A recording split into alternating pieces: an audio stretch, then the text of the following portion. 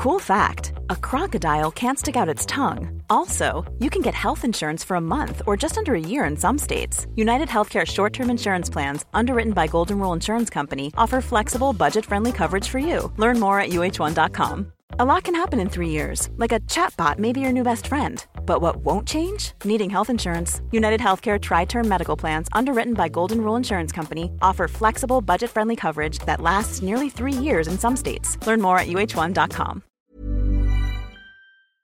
Hi, I'm Leighton Hewitt, and you're listening to the Tennis Podcast.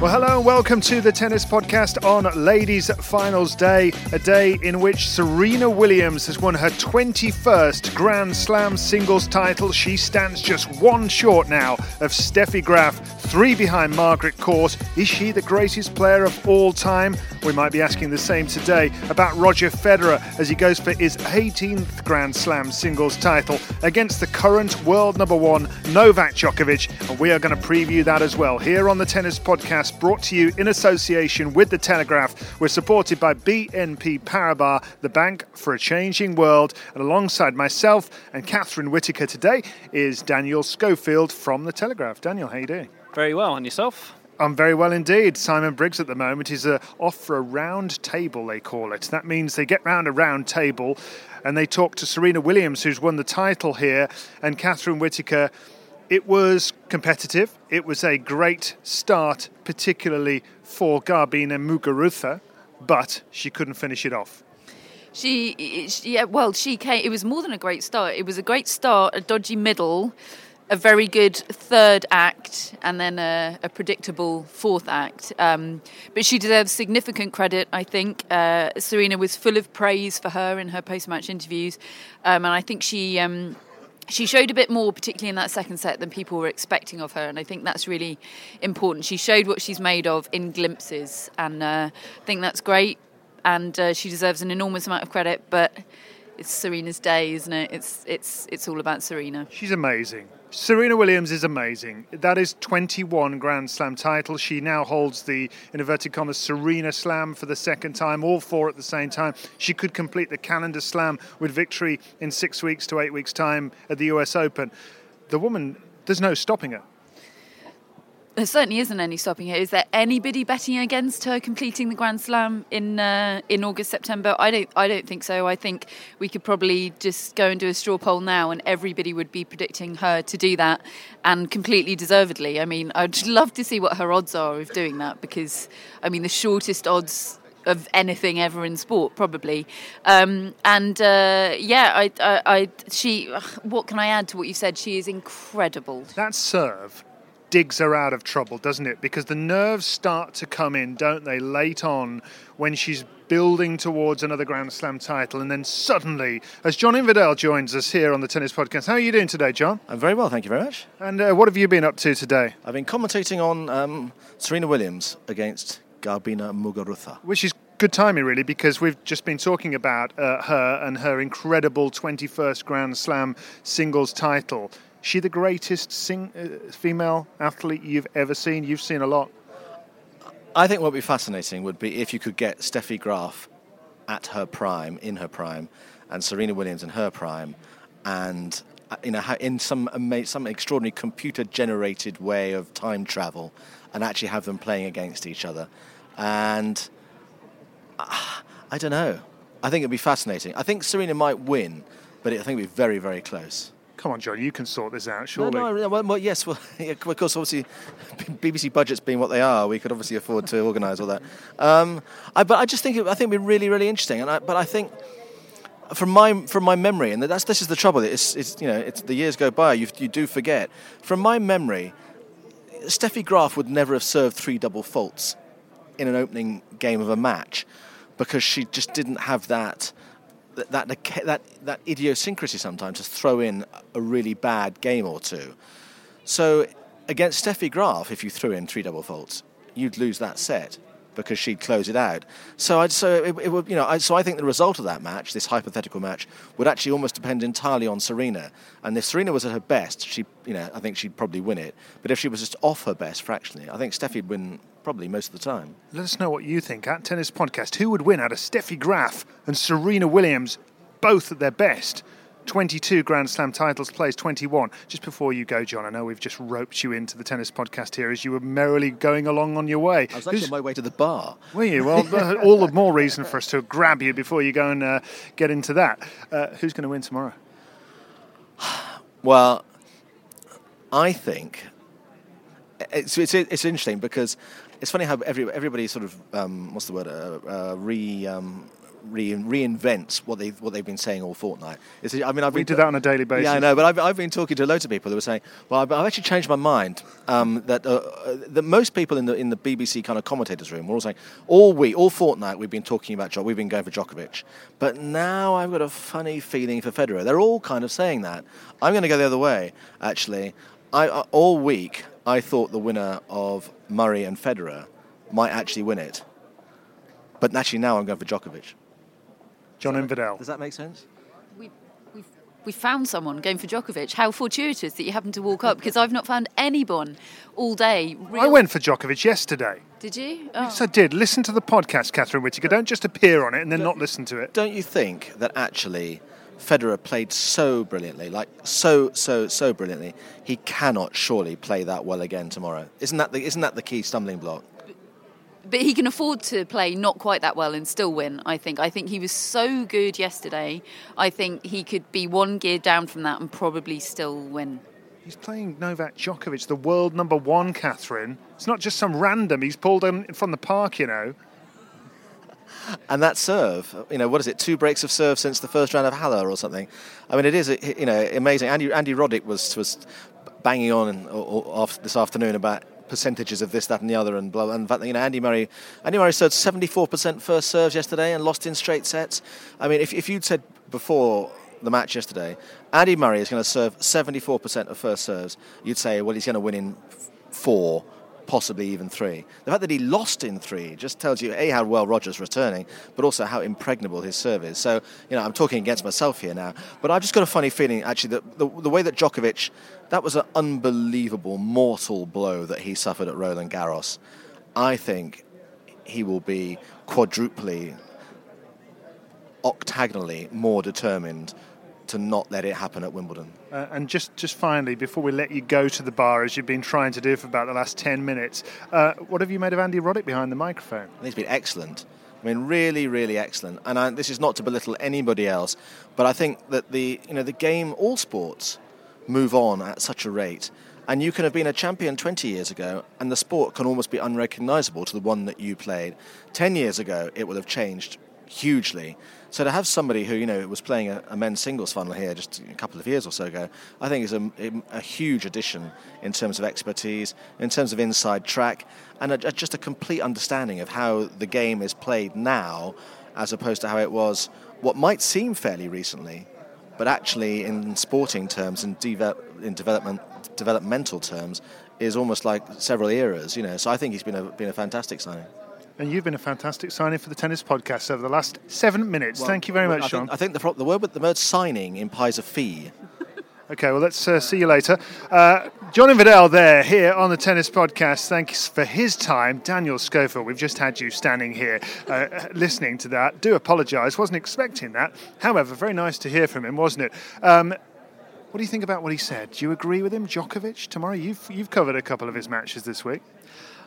I have, and he's not necessarily been at his best. I think he would probably admit that, but I think probably the most important thing to look at isn't necessarily at Wimbledon, it's the record in finals, and 6 of the last 9 he's getting to them, but he's not closing them out, and that's particularly after what happened at the French not so long ago. That's probably the most important factor going into the final.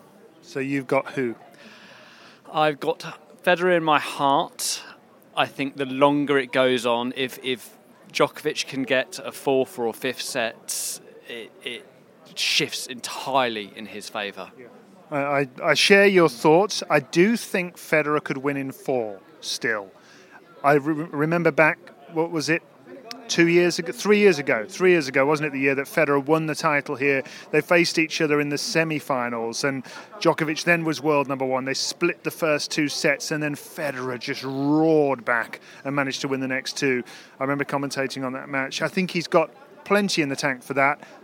I share your view, Daniel, that if it goes into a 5th, and if it gets... but the same as I've thought about Andy Murray. I thought if they could go into the trenches, I thought eventually Andy Murray's physical fitness would be supreme. But Roger Federer just didn't allow that, Catherine. I'm afraid I entirely agree. I do think he can win in 4. I really do. He's not expended too much wasted energy getting to this point, so I think he's got enough to win in 4. Once it gets to 5, I would start to be slightly more concerned for him, but I don't think 4 is a worry. I just think Craig O'Shannessy, an analyst, sort of a very technical analyst of the game, who's working with us at Live at Wimbledon, he has an extremely technical, statistical approach to the game, and more often than not, he's bang on. I know Mats Wilander has a lot of time for his insights, and he said he would put his mortgage on Federer winning tomorrow.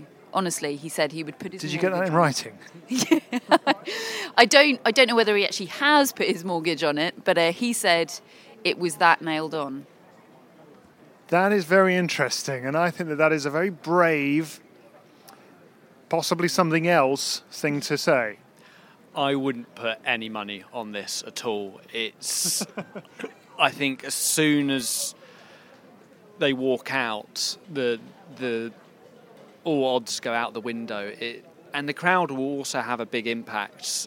Federer has obviously slain the Prince of Wimbledon, but I think sentimentally everyone will want him to get that 8th title. And the noise last year was extraordinary in that final, wasn't it? And Novak has to be able to block that out because he hasn't always liked it, has he? I tell you what else. Well, no, on that point, he's more than not liked it. I think it really gets to him, and I think it could get to him tomorrow. I think the crowd will be monumentally in Federer's favour, even more so than crowds always are in Federer's favour, because of the romance of this story. I think it will be overwhelming. I mean, you say Federer in your heart, Daniel. I mean, pretty much everybody, even fans, admirers of Djokovic, have Federer in their heart for this, don't they? So I think Djokovic is going to struggle with that. I really do. I think he does struggle with it. He might try and look like he's not, but I think internally he will. He's got that slight chip on his shoulder of, why am I not adored like Federer and Nadal? Why do I not get? And it's a bit like what I was saying with Serena. I think he's respected in the way, in an appropriate amount, in the way that he deserves, but he's not adored, and I think that will be reflected in the crowd response tomorrow. But one other thing we should be talking about is the weather forecast, because there's a very big chance that the roof will feature in this match, and Federer is still the best indoor player in the world, is he not? Is he? Who keeps winning the O2? Yeah, but so he's the best player in the world under this centre court roof, I think. I just can't see how that doesn't favour Federer. Maybe not as much as it swung things in that 2012 final, but I do think it's an extra few percent in Federer's corner. I don't want to be pedantic here, but I'm going to be. You know how you say that Novak Djokovic isn't adored? Okay, he isn't adored maybe on the grand universal scale that Roger Federer is, but those that love Novak Djokovic are absolutely die-hard fans of his. He does have a pocket of support, and globally has a large pocket of support. It is going to be drowned out, of that there is no question, but I think I feel a bit sorry for him in a way. I feel a bit sorry for anybody being compared with Roger Federer. I was just thinking this morning when I was wandering into work today about the effect that Federer has on people, and a couple of articles I've read this week, Daniel, where people have talked about how they follow Federer, they turn to Federer almost like a religion when they're going through a really tough moment in their life. That's the sort of uplifting impact that he can have. Have you ever come across that in any sport before? Off the top of my head, no. I think there's a New York Times article from a couple of years ago entitled "Watching Federer is like a religious experience," and that's written by someone who's American and who should be technically in supporting their countrymen. But people just love. It's not even love. It's a sort of calling almost for just the pure artistry that he represents. It's beyond just being a tennis player. He's on that sort of pantheon, even above Nadal and Djokovic, no matter how many slams they win. And the thing is, I actually took a chance to watch the highlights of it back this morning because I hadn't seen it other than through my own eyes, through the commentary box window. I hadn't heard the commentary, I hadn't seen it from that television angle that you get to see it. And to watch it back, I felt uplifted by it, even though I wasn't supporting him, I wasn't supporting either player, I was just watching it. But to watch this man, nearly 34 years of age, 2 years older than Pete Sampras was when he retired, 8 years older than Bjorn Borg was when he retired, someone who's, really taken a few body blows over the last few years and been knocked about by Rafael Nadal and Novak Djokovic, to see him on the end of Andy Murray's best shots and just doing what he does, these extravagant, beautiful strokes, dismissing the challenge of Andy Murray in straight sets. I mean, unless you're Andy Murray or his family or his friends or his very biggest supporters, how could you not be in some way uplifted by that? I did exactly the same this morning, and I felt exactly the same. It affects you, or it affected me in a way that tennis matches rarely have. I think when I watched that replay of Ivanisevic against Rafter that I mentioned, the BBC showed a couple of weeks ago, I think I probably felt that way then, but that was perhaps slightly different. That was because of the occasion and the story behind Goran's victory. But I mean, talking about that effect that Federer has on people, my brother's going to hate me for this, but he is a very normal, measured, logical, not a fanboy type person, and he has that effect on my brother. I mean, his knees go weak just at the mere mention of Roger Federer. He has had a T-shirt made with the words "What would Roger do?" and Federer's face on it. You didn't need to tell me that. I did, because I know he listens, and the world needs to know about that. But I mean, you've got to trust me that he's a normal bloke, and he's walking around with a T-shirt saying "What would Roger do?" on it. That's the effect he has on people. He's a normal bloke, but he has a Christmas card list with one fewer name on it. Catherine Whittaker is not getting one this year. Daniel. I was just going to make the point that Catherine's already said, that Serena, in terms of accomplishments, has surpassed Roger, but she just does not inspire that same following, that same love. Harsh, isn't it? It is, and it's.